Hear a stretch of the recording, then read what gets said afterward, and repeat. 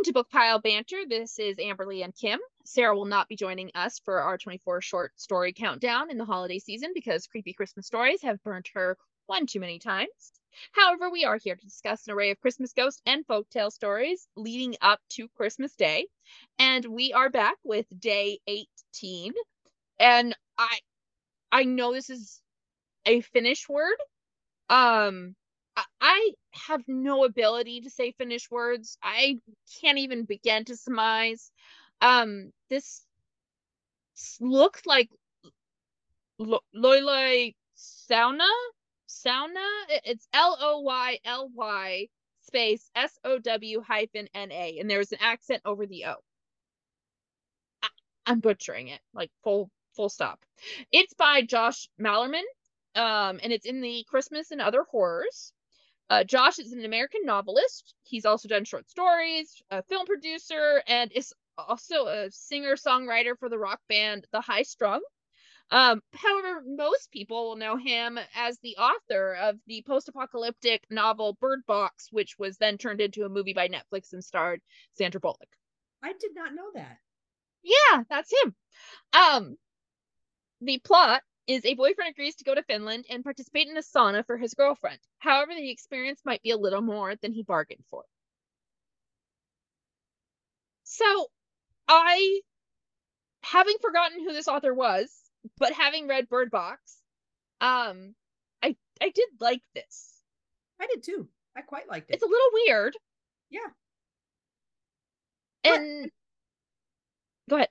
I like that whole a way to find your true inner self that this was pretty much getting at was, what do you really feel, not what do you think you feel. Yeah. And I quite liked it, and I liked the ending. I liked the fact that he realized that he actually wanted to be there for her and not for himself. Yeah. And I liked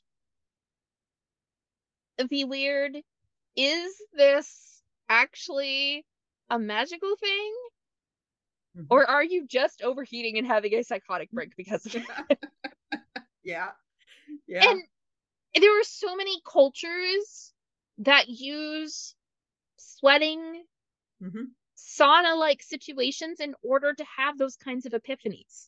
Yeah. It's not unique to only Finland. However, saunas we think of as Finnish, or Scandinavian. But the Native Americans would call it sweat houses or yeah. I do think the combination of getting really hot and jumping into the cold, that sounds very Scandinavian. Yep. But yeah, I loved the fact, and I got to the end of it and I was like, because they kept talking about wood demons, and I'm like, the wood demons are just wood. Mm-hmm. Can be. Yeah. I'm like, but I wasn't sure because it had like the sweaty, meaty smell, and then I'm like, wait, is that just them cooking? Yeah, but he said he was a demon hunter, so I think he had. I like to believe, because I like supernatural type stories, mythology and all of that. I like to believe that he was a demon hunter, and he doesn't want to invite the actual demon into his sauna, so he hunts them and he uses the bones to. Yeah, I flipped between the two. It's like a part of me was like, oh, he's using the bones, and another part of me is like, what if in this situation demons are not literal? What if he is a demon hunter, but like it's not a literal demon? In the grand scheme of the thing, it doesn't matter. I know, because and that's what I loved about it. His epiphany, he got to his point where he realized that he was not as superficial as he thought he was. Yeah, and that's what I liked about this. Is it was just like a little creepy, a little twisted, a little bit diverse than what we normally like read, and I enjoyed it. I'm not sure what else to say, because like it's just like it's trippy. Yeah, it's a cool little story. I don't think there's really much else to say. It literally is just an event in a sauna, and what I also kind of enjoy about that, I don't know if you read the description at the end, but like there was this on top of all of this like weird like dichotomy going on, there's a sense of, could this have happened to him? Mm-hmm. Is this a fictional true story? Yeah. Yeah. Or is it a true story that's become fictionalized? Like the author almost left you with more creepiness by giving his explanation, which I think Mm-hmm. is so far has been the best explanation Oh yeah. Yeah. in terms of the effect it has on you. Is it's like, wait, you're a singer. You have a Mm-hmm. Finnish girlfriend. You went to the house that has a sauna and a cold lake. Yep. Yep. Yep. So yeah, I quite like that part. Yeah. So No, I really like this one. This one was very enjoyable. Um, well written. Obviously, he's a good writer. He's got success out there. Um, yeah, I like that it came from a true place. yeah. Not even because it might have been true, but the fact that he knows Michigan's Upper Peninsula. He knows the people that live in that area.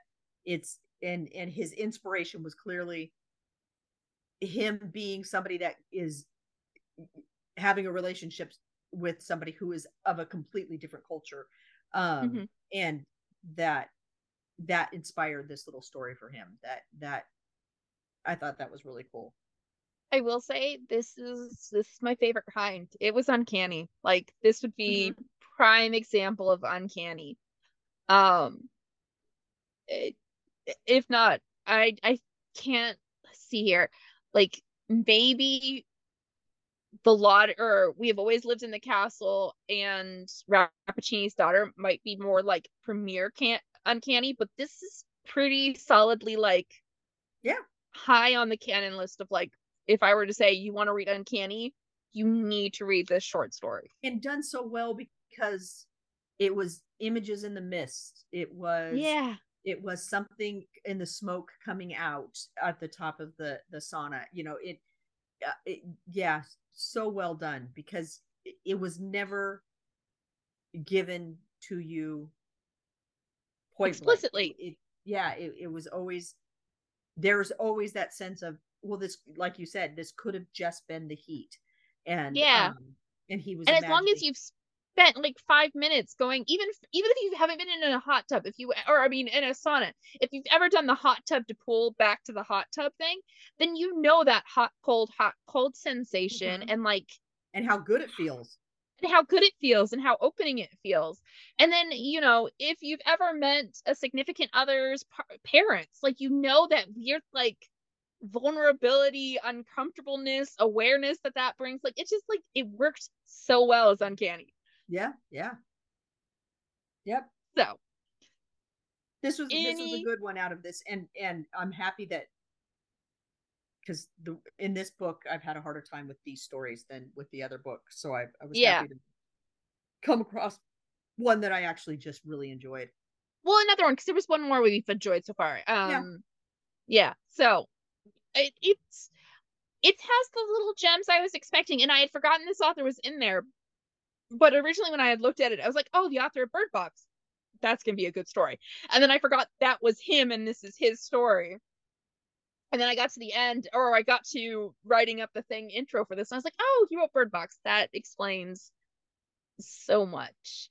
Because Bird Box is also really uncanny, even more so than the film comes off. Oh really? Um, yeah, you would love Bird Box. I highly recommend if you get the chance to read it, or if you like want to pick it for like your Halloween book next year or something. I think you would quite enjoy Okay. like the post-apocalyptic survival uncanniness going on with it.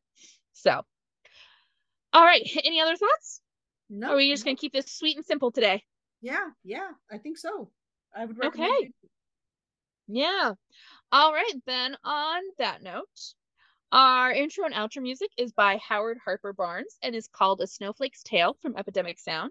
But don't forget to like, rate, and subscribe to Bookpile Banter on Spotify, Amazon Music, iTunes, or whichever platform you listen to your podcasts. We'd love to hear from you on any of our social media platforms, such as Instagram or TikTok. You can find us at book_pile_banter. And don't forget, we'll be back tomorrow with the next short story. That is a cat. in your lap, fast Adorable. asleep. Oh, she no Such longer a is that cutie. cute with me. Yeah, nope. She's decided her and I are good friends. Oh, good. Yeah. All right, go eat.